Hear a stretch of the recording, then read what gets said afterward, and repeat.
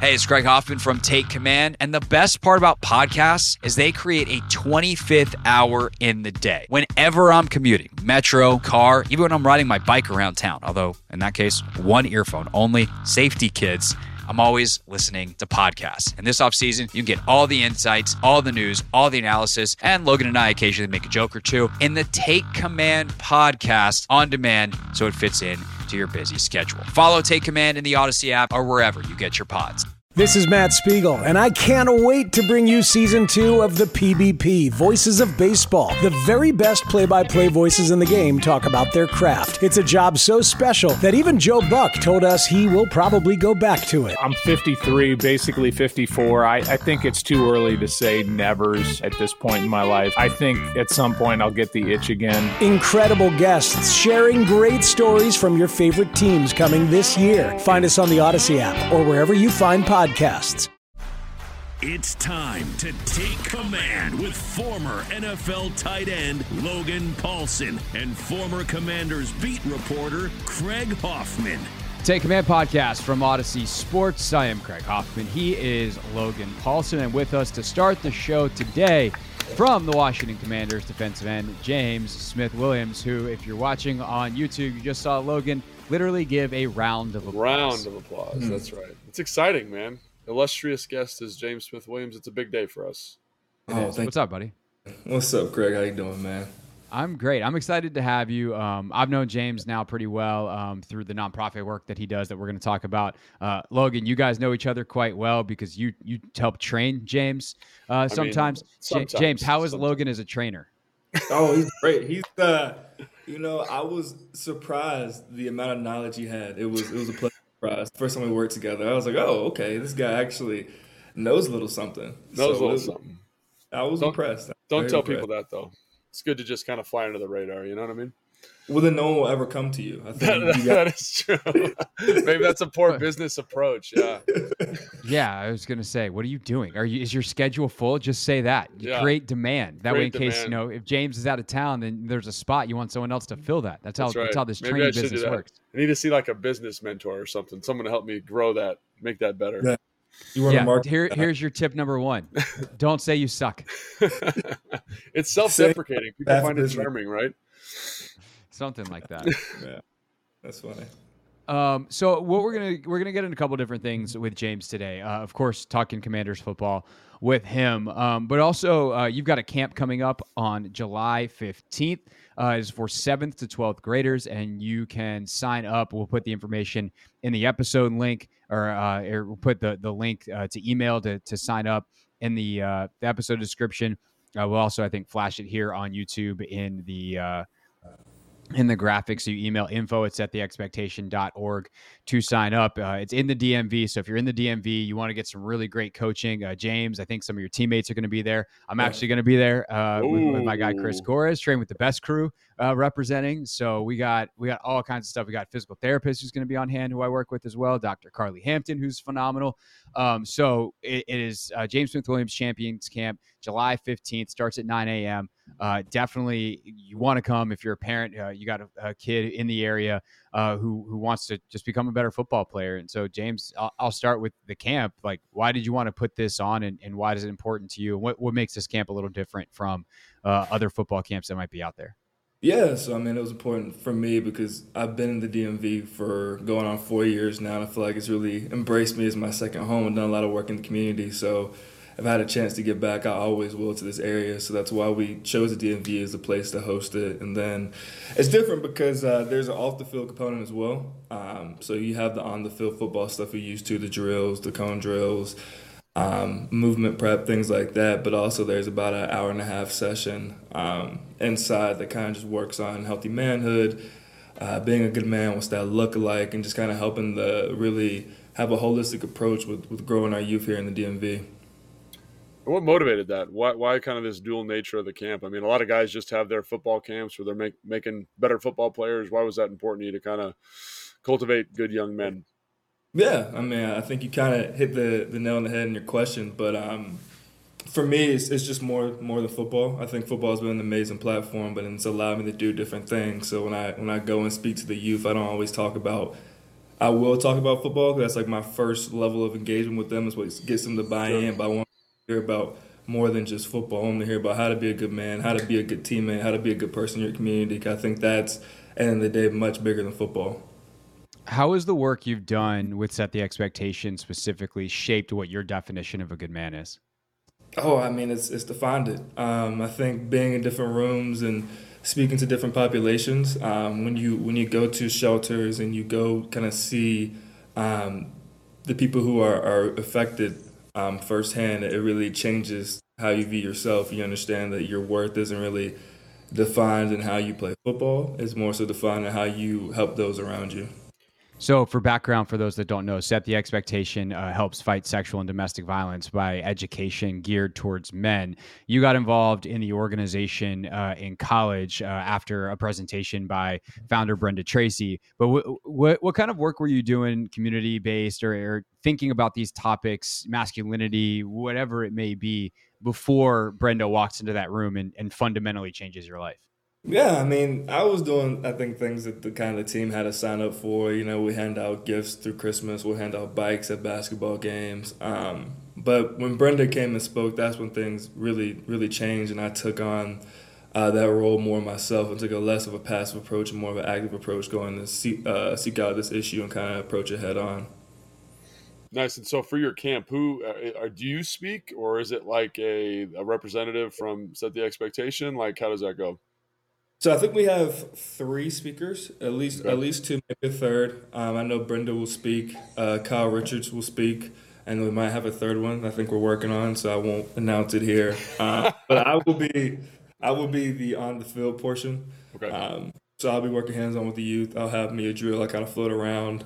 So I'm really excited for that, and I will let the experts at speaking do their thing.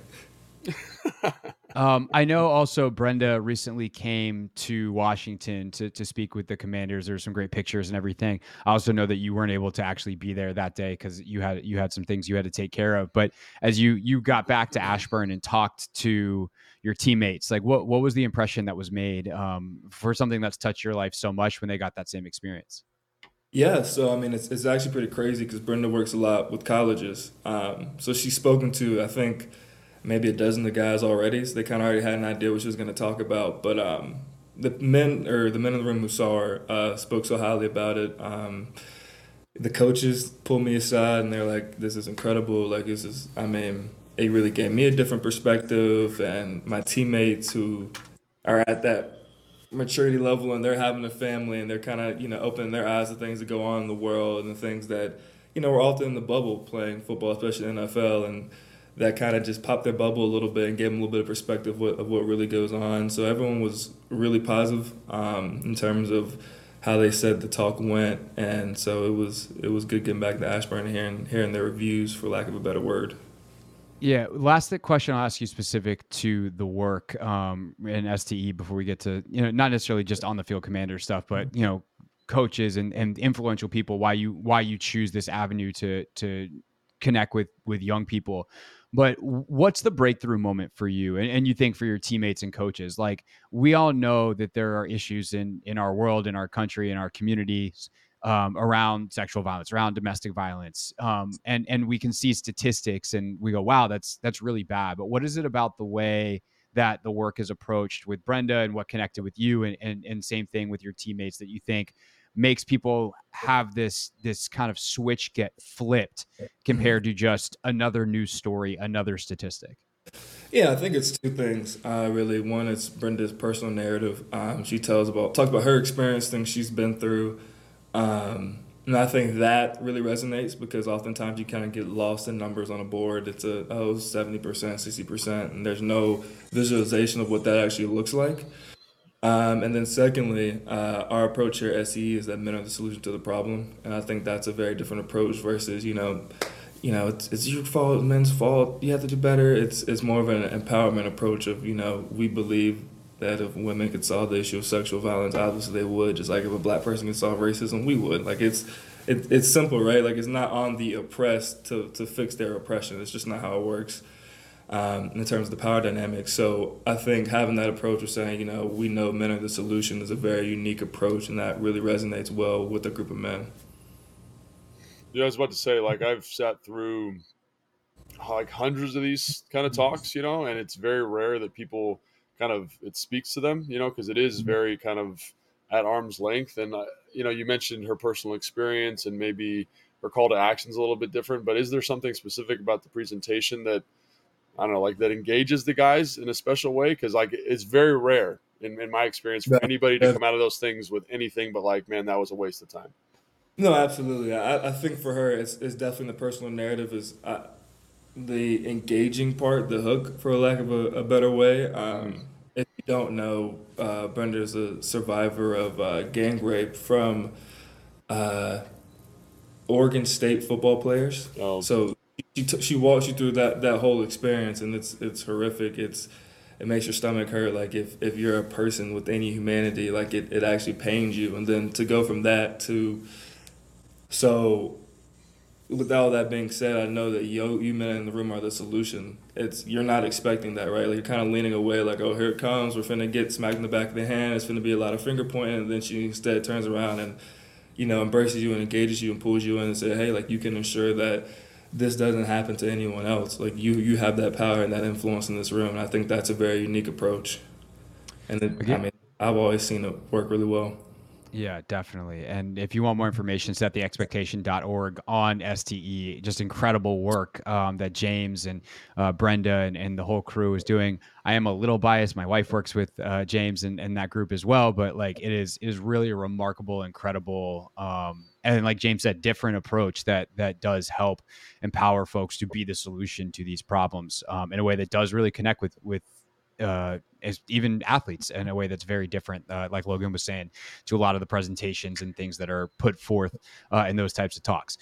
So James, the camp specifically, obviously there will be the component from Brenda, a much more scaled down. You're talking to younger kids version of, hey, this is about what it means to be healthy, a healthy leader in your community, masculinity, all those kinds of things. But a football camp for this age group, like, why is that something that you wanted to do in terms of the football side of it, of like, did you try to figure out like which kids can have the biggest impact on 7th to 12th graders? Like what's the hook there?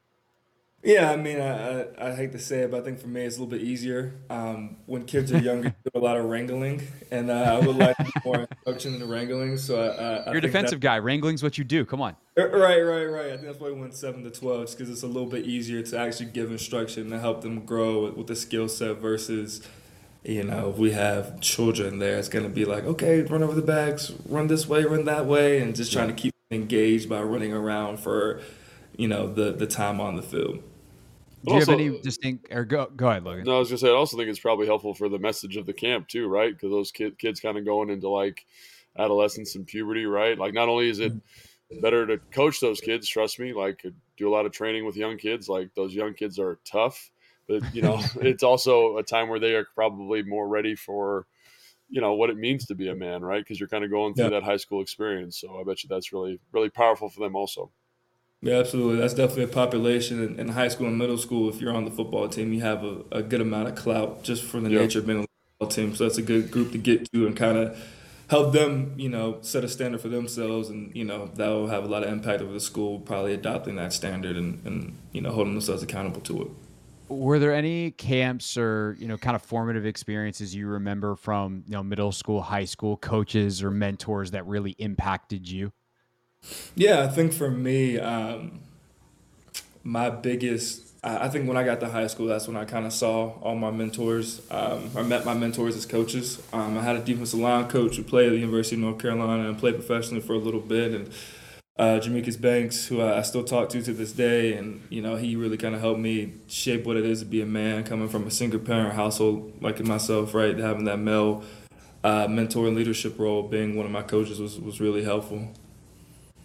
That's great. I mean, like that's kind of similar to my experience too. Like for whatever reason, I don't know if it's because you're kind of going through this formative change, right? You just get like these, like I'm come from a 2-family home, but like my high school football coach is someone I still talk to fairly regularly, and like I can't say that about any of my other coaches. And it is because it's kind of this big transition phase in your life. So, do you have any motivation to kind of through these camps kind of develop a mentorship role for these kids? Or is this more like we're kind of providing resources for like a one-time thing, or is there like a longer vision potentially?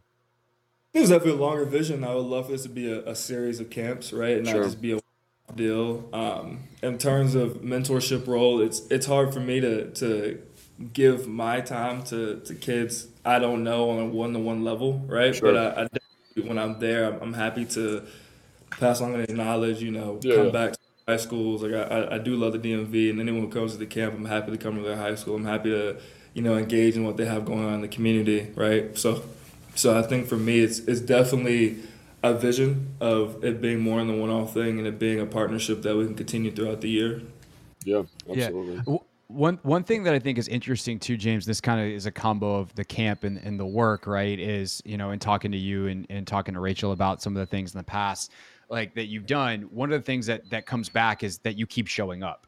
And, whether it is something where, okay, yeah, you can't give one-on-one time and attention to every kid that comes to the camp over the long term, right? You can't have that like, hey, text me anytime relationship. That's just unfeasible for a camp where there might be 100 kids. If you do this camp every year and you keep coming back, in the same way that when you go to a shelter and like, oh yeah, hey, James is coming back. Like there's something there for the kids. Is that, can you talk about that a little bit more? I know that's the worst question. My journalism professors want to fire me into the sun for how poorly this is formed. But can you talk a little bit more about that, like the power of that, and what kind of feedback you receive when you continue to go back to similar places and continue the work as opposed to parachuting in and then never being seen again? Yeah, I mean, I think it's definitely, showing up. When you show up for a shelter or children or the families, is building that rapport with them, that trust that, okay, he's actually here to help. He actually cares about us. There's a level of care and trust that's built. And I think that is irreplaceable, because a lot of these kids who are in the shelters who are experiencing, DV and sexual assault potentially, right? Like oftentimes they don't have a male role model that they know to be positive, right? So whether it be girls in the shelters and they have a fear of men because all the men they've been around have tried to hurt them, or it's men that's helping break that cycle of abuse because they saw their father hit their mother, so they think that's their expectation of what it is to be a man. So I think for me, showing up is important, because then I can build the trust and relationship with these children and these families, and even the women that are in the shelters who, they've been in that shelter because they've been displaced by violence, oftentimes by a man, right? 9 out of 10 times, 9.5 out of 10 times. So showing them that there's men out here who aren't violent, who care, who want to help. I mean, I think that changed the entire dynamic of the family. Showing is just, that's the most important thing, is just being there. If you can just be there, that beats anything else. Yeah, and just to kind of underscore, the camp is for everyone, right? It's not, you don't have to have been directly affected by these issues to have your kid come to the camp. This is a football camp. It just happens to have a component that you're going to talk about some things that you might not at a normal football camp. That's hopefully going to help make the DMV a little bit better and safer community for all of us. But definitely, I think that concept of showing up, this is hopefully the first of an annual type of thing. James will be there next year, and the year after that, and the year after that, and you build those relationships that way. Actually, I'm gonna ask both of you real quick, and then let's get to Commanders stuff. If you had to pick one person, whether it could be high school, college, whatever, someone you met at a camp, someone you played for directly, who has been the biggest football influence on your life? Biggest football influence. So I think there's a couple different ways to approach the question. I think for me, I have a handful, just because I have 2 high school coaches that I think really inspired me to believe in myself that I could continue playing at the next level. My defensive line coach and my head coach, and they were there along the way, kind of guided me through the process. And then I had a defensive line coach my first couple of years in college. His name is Ryan Nilsson, who's now the DC for the Falcons, I believe. Or the Saints, maybe, one of the two. I should figure that out, James. I don't know. I don't know. But when I was in college, he rode me like no other. Like it was like I used to dread being around him, and now, seeing where I am now and the skill stuff he kind of helped me develop and grow, I'm very appreciative of our time together. So I think those are probably like my three from a purely football standpoint. Then I had another coach, Kevin Patrick, my last couple of years there, who was also an amazing coach. And I think for me, it's always been defensive line coaches. That's been who's really shaped me and molded me the most. Ryan is with the Falcons now, by the way. Just to pocket that. You had it right the first time. You shouldn't have doubted yourself. But he was with Ryan's Saints. with the Falcons. Yeah, LSU, Saints. He's really taken off since his time at little NC State. Logan, what about you? For me, it's my high school football coaches, and it's like, that whole staff, because like I was playing soccer growing up, and like football was something my dad signed me up for when I got to high school, so that I have friends. So I didn't even know like any of the positions. I didn't know anything about football. And so these guys, like, they pushed me hard. They put me in positions where I didn't have a lot of confidence in myself, but they had a lot of confidence in me. And I grew as a player and I grew as a man. And basically, like, they got me a scholarship. I had to play football, but they like really, promoted me and gave me that opportunity. And then obviously, like, over the course of my career, I've made excellent friendships and built fantastic relationships with coaches. And they've all impacted me, strength coaches, trainers, like everybody, right? But those, I'd say, as like a foundational piece, those guys really just did an outstanding job just showing me what it took and giving me the confidence to like continue down this path. So 100% those high school coaches. It's not surprising that you were a soccer kid with no surprise. Yeah, soccer kid with no friends. I mean, it's you've worked with me. You understand. Like, I'm a little bit of an awkward guy. So imagine it being like magnified by 1,000 when I was in like middle school and high school. So I get it. You're just Casey Tuhill Sr. I get it. Casey Tuhill Sr. And that's not a bad thing, man. Try hard white guys. We got a spot. Look, very important. Very important. Yeah, very important. Was Casey also a soccer guy? No, James is just mocking Casey because he thinks Casey's weird, which is unfair to Casey because you guys are supposed to be friends. So be nice to Casey. We're brothers. That's why I can mock you in the podcast. You will hear this and laugh, or maybe he'll never hear it. Man, I don't know, but if he did, he would. Yeah, Casey Tuhill, frequent podcast listener. Yeah, maybe. You don't know. He definitely is. He definitely. Stop. Here's what I can guarantee. If he is, we're going to hear about this one. Yeah, no doubt. This is kind of a test case. This is a test balloon. This is a canary in a coal mine. Logan, we haven't used that phrase in a while. You got to bring that back. That's like one of your go-tos. So it's good. Yeah, good it makes an appearance here. Excellent.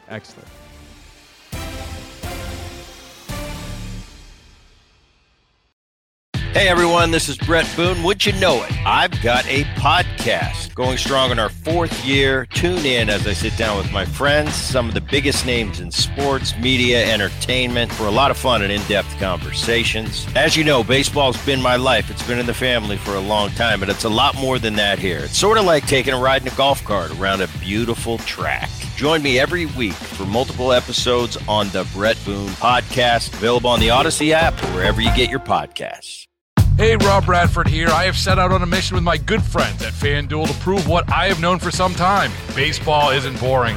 Now I have a daily podcast to prove it with some of the most notable people in the baseball world, screaming baseball isn't boring from the mountaintops, or at least agreeing to come on our show. Players, managers, GMs, and yes, even the commissioner of baseball, Rob Manfred. It has been a constant wave of baseball's most powerful voices. So join the revolution. Subscribe and soak in Baseball Isn't Boring. Listen on your Odyssey app or wherever you get your podcast. You'll be glad you did.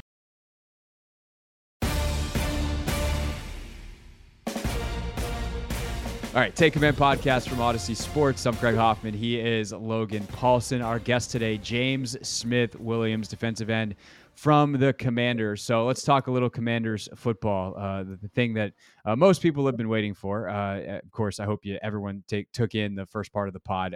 Great stuff, and appreciate you for sharing all that, James, with us.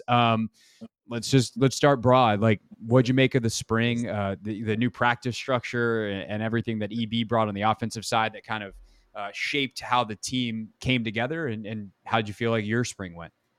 Yeah, I think holistically it's been a great change. I think historically in football, DCs are usually the ones, defense coordinators are usually the ones who are, yelling, screaming, really high standards, go, high tempo. I think that's always been the DC role. So it's been nice to look over on the other field and see EB getting after them and screaming and holding them to a really high standard. It's been a nice change for me as a defensive player. But the offense has been great. They've been humming along. You definitely see the systems getting in place, and I think for me it was a great spring. I think this year was more of a focus on individual, on fundamentals, on technique, and not so much, getting after it when we're doing good on good work. It's been more cooperative, trying to both learn the plays and both they're trying to install their system. So it's been a really productive spring.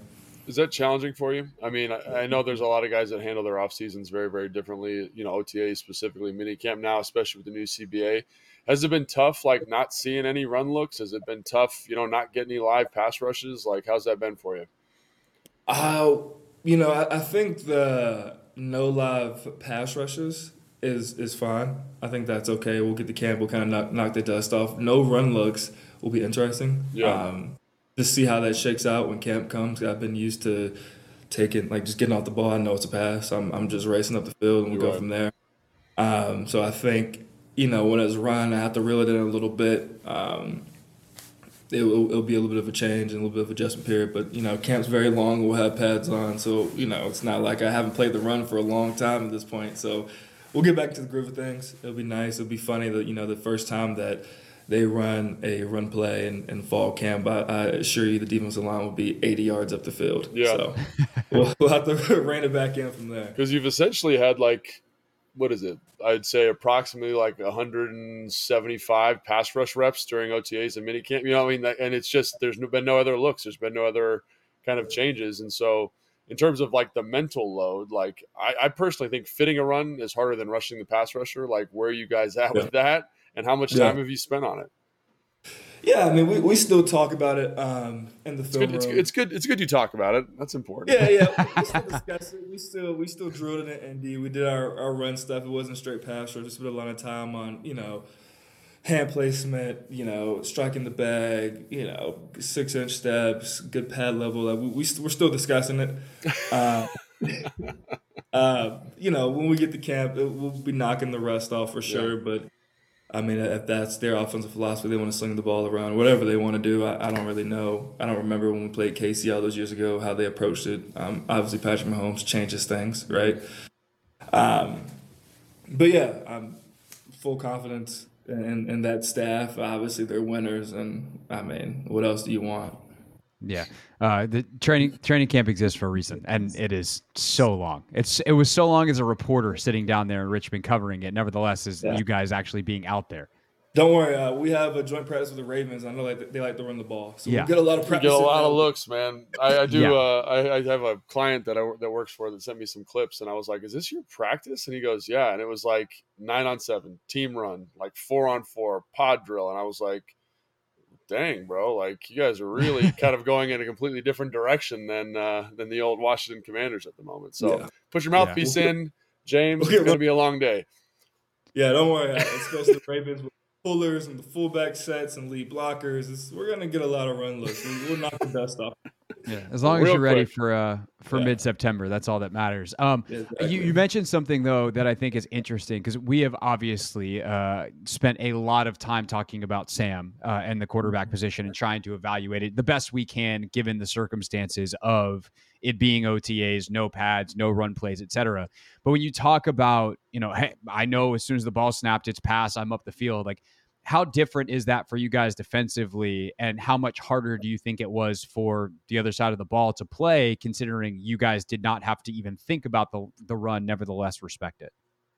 Yeah, I mean, for us, it's totally different. Depending on the team we're playing, right, week by week, game plan schemes, it's not often that we're just it's pass, and if it's not pass, we'll go from there. So the spring's definitely been very different. So that's been a different approach, and for the offense, it's been probably way more hard because we're not respecting your play action pass blocking.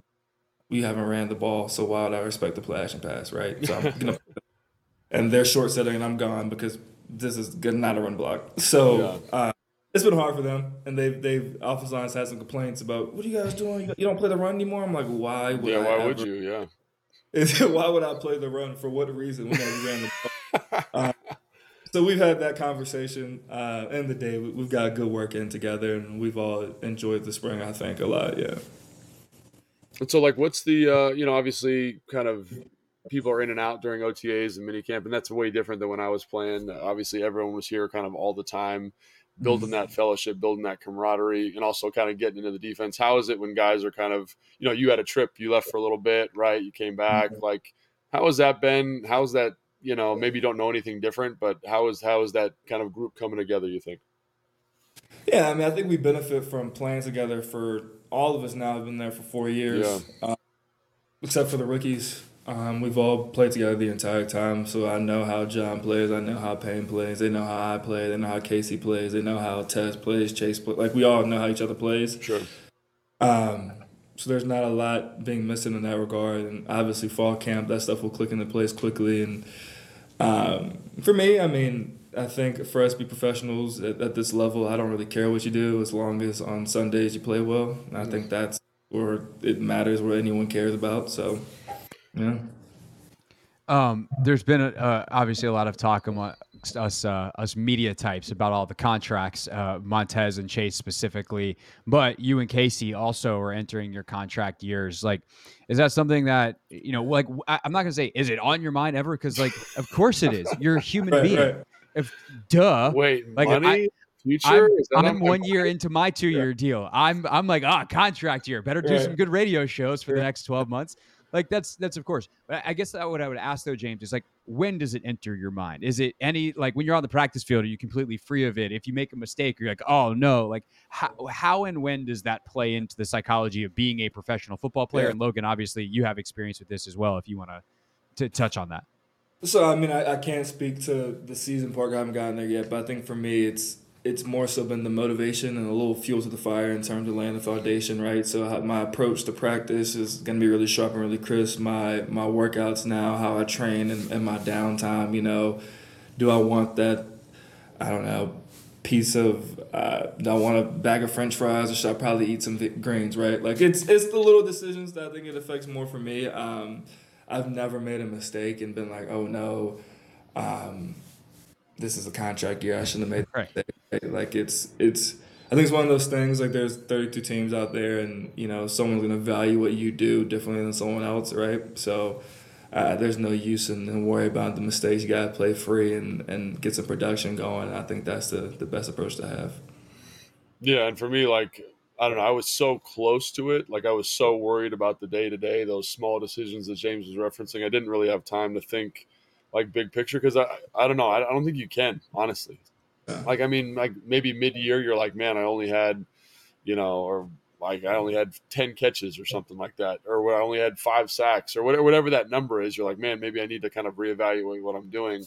But, like, big picture, like, it's the little decisions. It's like eating an elephant, one bite at a time, and eventually it gets you to your goal, hopefully. And, I played a long time, and I had a couple years where it didn't get me my goal, and I was like, man, got to reevaluate this sucker. So it's just part of the deal, you know what I'm saying? So it's an important part of the game, but can't let it consume you because it makes you play tight. It makes you play less effective. So yeah. Exactly. It's in the moment, you got to live in the moment, and then hopefully in January I get one of the Paynes sign the check celebration.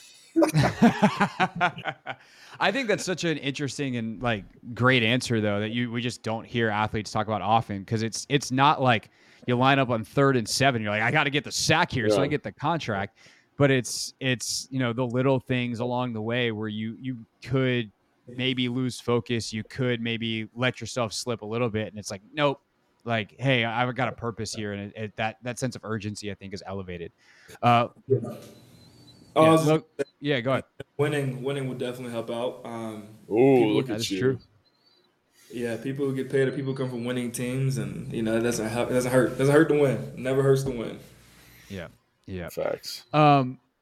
Last thing from me, and then Logan, anything else you want to add on the way out? But for if people want to know, like, what it's like in that D-line room with all those personalities, with all that talent, with everything going on there, how would you describe the D-line room? It depends on time of year, time of day. Every day is different. It is a lot of personality. It's a lot of talent. It's a lot of jokes. It's a lot of laughter. But at the end of the day, right? Like, it's all of that stuff's enjoyed when we're winning, right? So when we went on that run, that room was a lot of fun.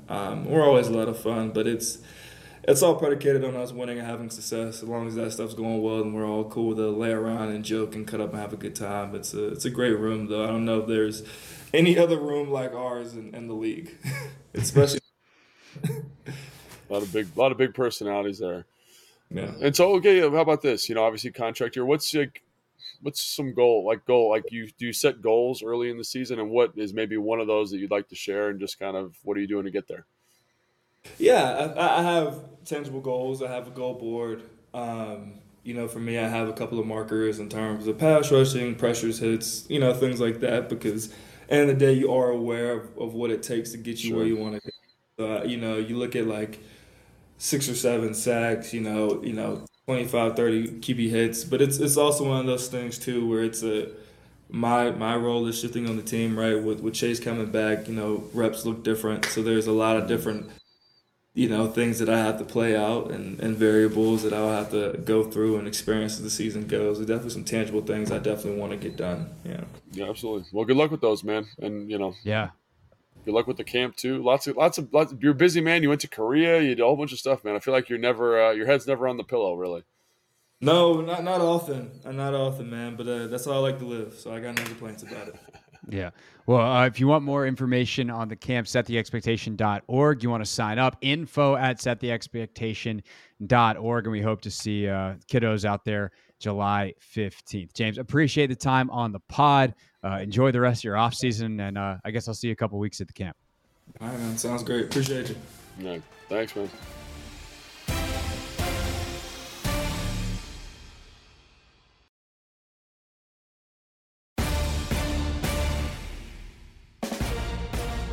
Wrapping up the Take Command podcast, I am Craig Hoffman. He is Logan Paulsen. Thanks again to James Smith Williams for joining us. If you're watching this final segment on YouTube, you missed the interview with James Smith Williams. So make sure you watch the full episode at youtube.com/@1067 The Fan. All right, Logan. We got a great idea for silly season. Someone who's a frequent listener to the pod tweeted in and was like, "Hey, since it's silly season time, where we're just doing whatever we can think of to make these episodes interesting, in the absence of actual substantive news, what would happen in a tournament of teams from the time that we cover, right? So from the time that you're drafted to basically now, what's the best Washington football team that has existed? And I think they started it in 2012. I don't think anyone's going to be better in the 2010, 2011 teams, not better than 12. Right. So let's just go through year by year, and they wanted to rank it. I want to figure out who's the best one. Like in a hypothetical tournament, they play each other. So I think we just use the bracket method. Yeah. So bracket method, like basically if you're at a restaurant, you can't decide what you want to eat.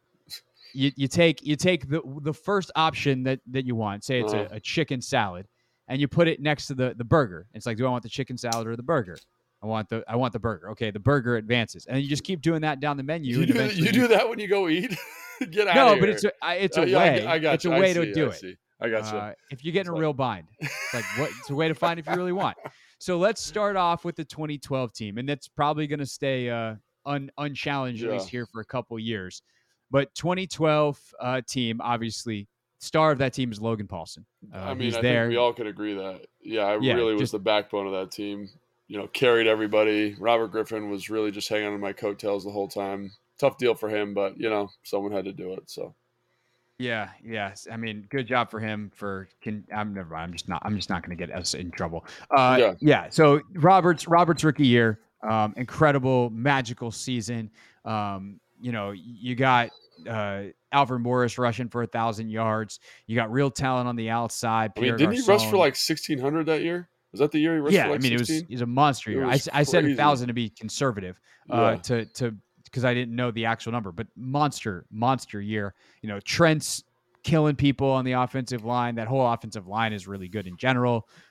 You got London rushed Fletcher for like 800 yards. We were that team was really good. And so what I want to bring up is, like, from a record standpoint, from a scheme standpoint, that team's going to be really hard to beat. However, I was wondering, like, to get your thoughts on it, and listeners, if you guys want to leave comments, we'd love to hear them.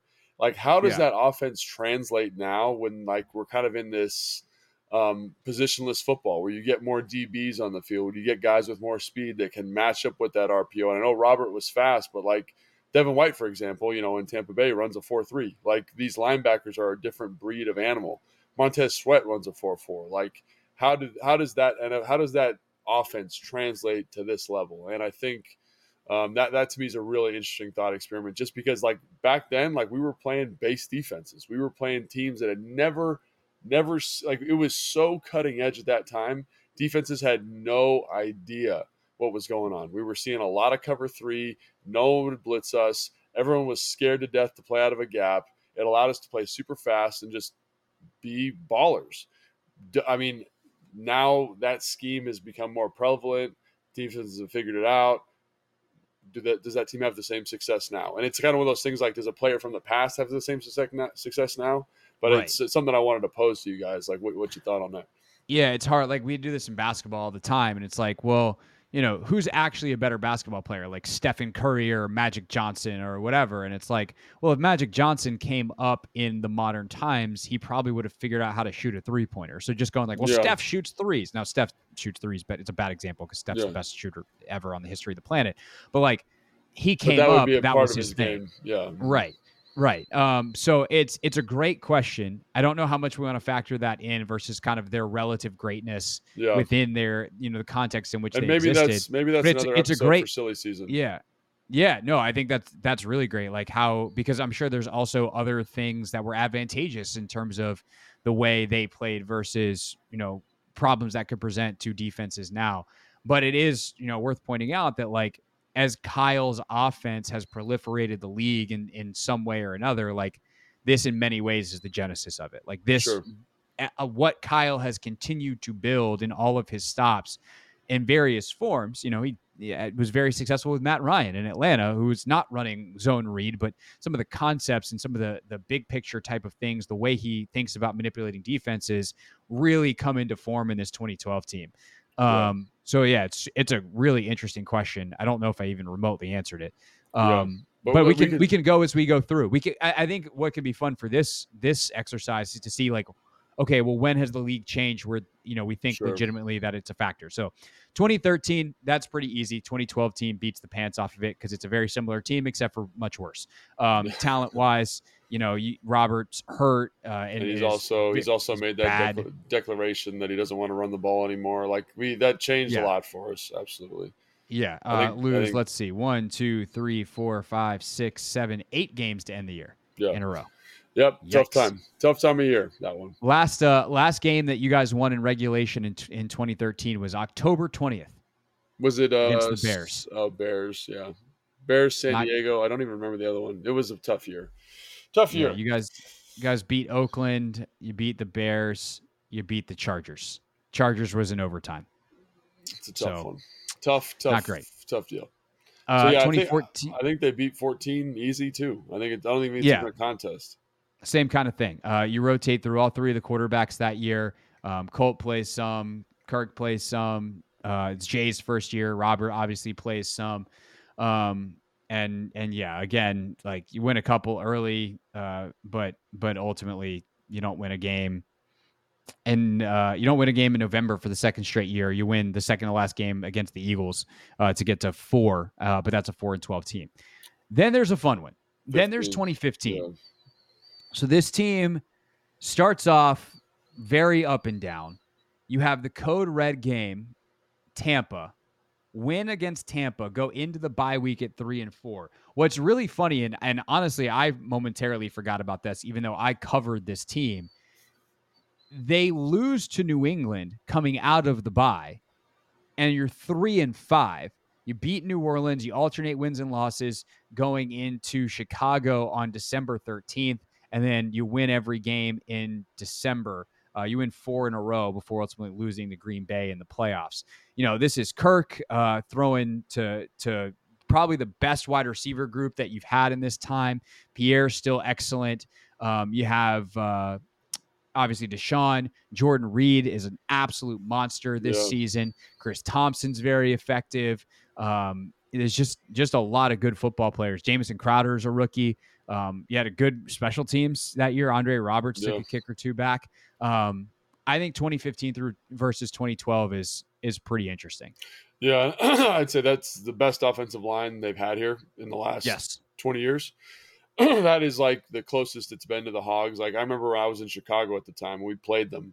And I remember watching them in warm-ups and watching the game from the sideline and just the level of protection, the physicality that group played with, and then the dynamic playmakers you had on the outside. It was next level. Like that's Bill Callahan before he's got everybody banged up, like everyone's kind of at the peak of their powers. They're all molding into something. And I really think the limiting factor there, A, is probably defense a little bit, and then B would be Kirk Cousins has not quite hit his stride yet. And that was the thing that really limited that team. I thought there was enough stuff around him to elevate, and he played well. Yeah, I'm not saying he played poorly, but second half of that season, he was money. Yeah, I mean, there's an argument to be made that Russell Wilson was the only guy who was better in the last 8 games of that season. But I think Kirk until the playoffs, where he laid an absolute poop fest. And like I love Kirk. Kirk's an awesome guy, but I think he was still growing into the player that he is today, and in that season, right? And the contract negotiations, all that stuff. And so I'm trying to remember the defensive side of the ball there, obviously Kerrigan's there. So that was an interesting year because Matt Ioannidis is there. Well, I mean, the biggest thing was the back seven had a really interesting year. Breeland was really good that year. So you had Bashad on one side. Will Blackman had come in and really helped solidify things. D'Angelo Hall was playing safety, which was a little bit hit or miss. They were definitely hit or miss in the secondary, like mega hit or miss. But you also had guys, Preston Smith was starting to come into his own a little bit up front. Kerrigan was really solid that year. And a guy who I would say made a huge difference for that team was Will Compton came in off the practice squad, and Comp kind of got everything organized, and they just were a better defense once he got in there at middle linebacker. His knowledge of how to organize everything, his communication definitely helped them in the back end of that year. So before Will Compton was a podcaster, he was a middle linebacker, and that and 16 were probably his best years in the league. Yeah, underrated football player. For sure. He's just super smart. I remember talking to him about run fits one day over lunch and just being like, wow, like the level of detail you have and understanding of how everything fits in this defense and getting guys lined up deserves a lot of credit. If I was going to say, I would have to give the edge to 2012. I think so too. Robert was playing better. Alfred was at the peak of his powers. Like that offensive line was perfect for that scheme. The playmakers on the outside were tough, gritty, especially if you look at the last half of 12 when they were really rolling before Robert got hurt.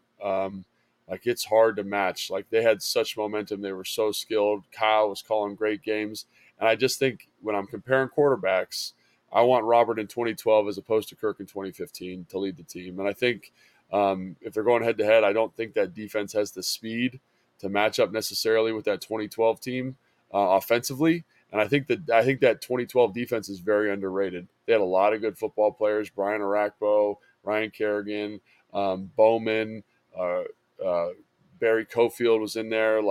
Fletch was still balling. The back end was doing okay. It was a very, very, very solid group. So what's interesting is there's an argument to be made that on paper the 2016 team is better. Yeah.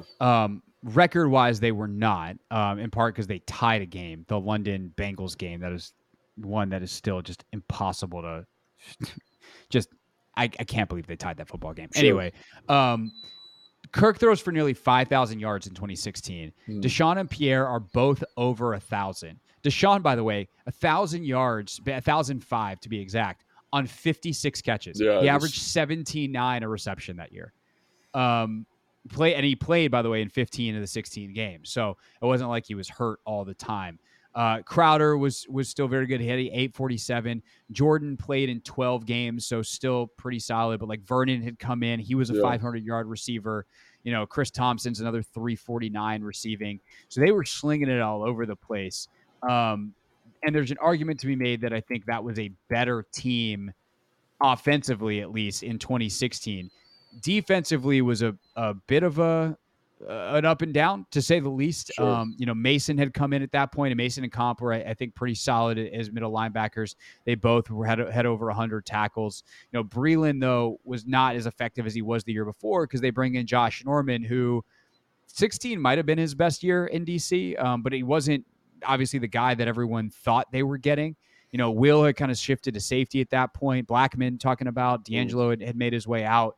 And there just wasn't a lot of depth on that team. And I'd still take 12, but I do think it's an interesting team because that to me is like the biggest underachieving team of the Gruden era was 16. Yeah. And by the way, it's the last year that Sean's here. Yeah, I don't disagree with that. I think, one thing I forgot about 15 is like, how do you match up with Jordan Reed? If you're defensively doing that, that'd be a tough matchup. But yeah, man, I don't know. That offense was cooking. That O-line was excellent. It'd be interesting. And you mentioned kind of underachieving. Like 2012 team, that team is an overachieving team. Bunch of overachievers, right? Guys kind of trying to make a name for himself. And for whatever reason, I bet on overachievers, I guess. You know what I mean? Teams that are going to reach hard, dig deep, and kind of grind it out. So I think that team might be more talented, the 16 team, especially offensively. But I think the thing that was really, really stood out to me was just like having been a part of the 2012 team, like it was just a bunch of tough, hardworking guys, and they would squeak out wins when kind of like they were way better. And I'm counting myself in this because I was on that team, way better than the sum of their parts, way better. And I think like, if I'm going to put a bet, I'm going to bet on that team. I think the thing that also is missing between 12 and 16, the leadership of a guy like Fletch. Yeah. That those 15 and 16 teams didn't really have that guy. And, something that was talked about, like as Kedrick made his way out, as Zoe wasn't brought back, like as London retired, there was a void of leadership that I think was really necessary. And you had guys like Terrence Knighton who came in and underachieved and like were thought like, oh, is he going to be a leader? And it's like, no, that guy doesn't really have that tool in his toolbox, even though he's a vet. So there's a lot of that in 15, 16. And it was a young coaching staff too. Because Mike did a great job of, like, I just think about everybody, like Josh Morgan, Pierre Garçon, those guys were leaders. Santana Moss still around, right? Corey you kind of got the sense being around that like Pierre was over it by 15, 16. He was like, I don't want to deal with this crap anymore. Yeah. And so I just think like that leader, that's a really good insight there, Craig, because it's like that leadership element. It leads to that toughness. It leads to that competitive edge. Kedrick, Zoe, those guys are like, talk about intangibles off the charts. And the Reed Doughty's, I think he's on that team still. Like those teams are just laden with guys who are good leaders and guys that are just incredibly hard workers. And I think the team reflects that. And so I think, if there's one criticism of the roster construction in 15 and 16 is, like you said, you let some of those guys walk, and I understand they're in the kind of the twilight of their career, but you didn't do a good job replacing that leadership or empowering guys to step hold, and you end up with kind of a super talented roster that's going to be disappointing, I think, to a certain extent. Needed some direction. You had a bunch of quiet leaders. You had Kerrigan, you had Trent. Those guys weren't going to step up. I mean, unless something went really sideways, weren't going to step up and like say stuff. They were just going to go about their work. And, you look at it and be like, wow, look at those guys work. But it was different than what Fletch and what Zoe and what Kedrick kind of brought to the table. And to be fair, like I love Jay, like Jay's my guy, and I think he's a brilliant offensive mind, but I think one of his limiting factors was he didn't have a strong enough hand, and he didn't have someone on the staff who was a super strong hand in terms of like discipline. Correct. And so I think like, Mike is a player's coach, but he had guys on staff who like Jim Haslett was like not going to let you mess around. Kyle wasn't going to let you mess around. And that kind of created a difficult environment again for leaders to blossom. And, like, again, I think Jay's a really smart dude. Like I love hanging out with Jay, but I think if I was going to give Jay some feedback, I'd say, hey man, could have been a little bit tighter with the grip there at certain points of the I think Jay said that in the year since, but doesn't help us now. All right, 2017, not as good as either 16 or 15. Sean had left at that point. Sean Pierre. That was supposed to be the Terrell Pryor, Josh Doxson coming out party, and it didn't last past training camp. Whoops. 2018, same kind of thing. Not really a lot to write home about. That's the Alex Smith year. Alex to plays. me, that's a big like what if, because I think that Yeah. team could have been managed effectively, but obviously he gets hurt, and it's not the same deal, Yeah, and by the way, talking about the leadership, that they bring in Adrian Peterson. He's definitely that. Alex was definitely that. And then when it went sideways because of Alex's injury, goodbye on that. 2019's an epic disaster. Jay gets fired. 2020, they make the playoffs. So I guess we real quickly entertain this thought exercise. But they're not beating the 2012 team. Like you got Alex playing, really just, I don't even know what to call it. Miracle football. Yeah. He goes 5-1 as a starter. Yeah. But he's not really pushing the ball down the field at all. You just don't really know how it's working. Gibson has a pretty solid year as a rookie. But like, I don't know. Do you remember off the top of your head the good skill players on that team? I remember that team was kind of a little bit of a miracle, like kind of under-talented, overachieved, got a little lucky at certain points of the year. That was the year the division was terrible, right? And they kind of they win it at 7-9. Yeah, and so I don't think there's really any contest. I think outside of 2005 or 2015, 2016, the only other team that I would even consider beating the 2012 team is this year. And let me give you a good argument as to why. And so I look at the defense right now, and I do not know how that offense functions against this defense.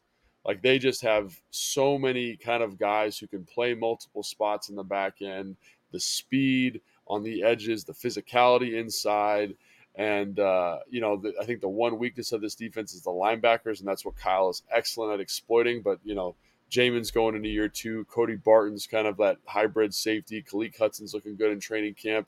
Really, the guy to me is Cam Curl, Quan Martin, those guys, and the role they're going to fill out. Percy Butler, though that safety nickel, Buffalo nickel kind of group of guys we always talk about. Yeah. To me, that is a really, really special group of guys, and I don't know how you contend with that offensively. And the only question is, like, would this offense and Sam Howell be able to put up points? And with EB, like, I have a lot of confidence that they're going to be able to do something.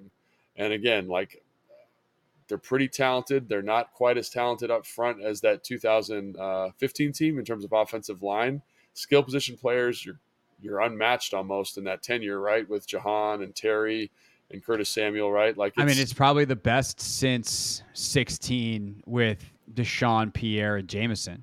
And then you got Logan Thomas too. The backs. The backs, I think. Well, you had Jordan and you had Vernon. I don't know. It's pretty close. But the backs, I think, are significantly better now. But I'm saying, like, that's the thing. And so it's, to me, the only thing that's even a question is Sam, and can he produce? And I think with EB he can. And the O-line, and can they pass protect against that 2012 offensive line or defensive line? So, God, that'd be fun. That would be Trent and those dudes versus all the pass rushers here. Yeah, it'd be really too bad we didn't think about asking James about this. Hey, James, do you want to go up against 2012 Trent Williams? Yeah, I don't know if anybody does. Yeah, he was pretty good then. But yeah, so I think that would be, and I know that sounds crazy, like I'm being a homer, but I just look at the roster, and again, it's got to come together. It's still early, but in terms of talent, like, it's a pretty talented group right now. Yeah, I agree. I think that the defensive point is great. You look at the speed they have. This defense could be really, really good. We'll see. And it could be. It could be. They got to put it together, but they could be really good. All right, that was fun. If you have any more silly season ideas, tweet me at Craig Hoffman. You can DM Logan on Instagram at Logan_Paulson82. I'm sure there's other ways to get in touch with us. Figure it out. Use the internet. Leave us a comment. Leave a comment on the YouTube page. Yeah, that's the other one. Definitely it's easier if you leave it on my YouTube page. But I do check the fan comments every once in a while as well. All right. For Logan, I'm Craig. Thanks for listening. Make sure that if you like this, hit the like button if you're watching on YouTube. Subscribe wherever you're watching or listening right now. And we will see you next week on Take Command.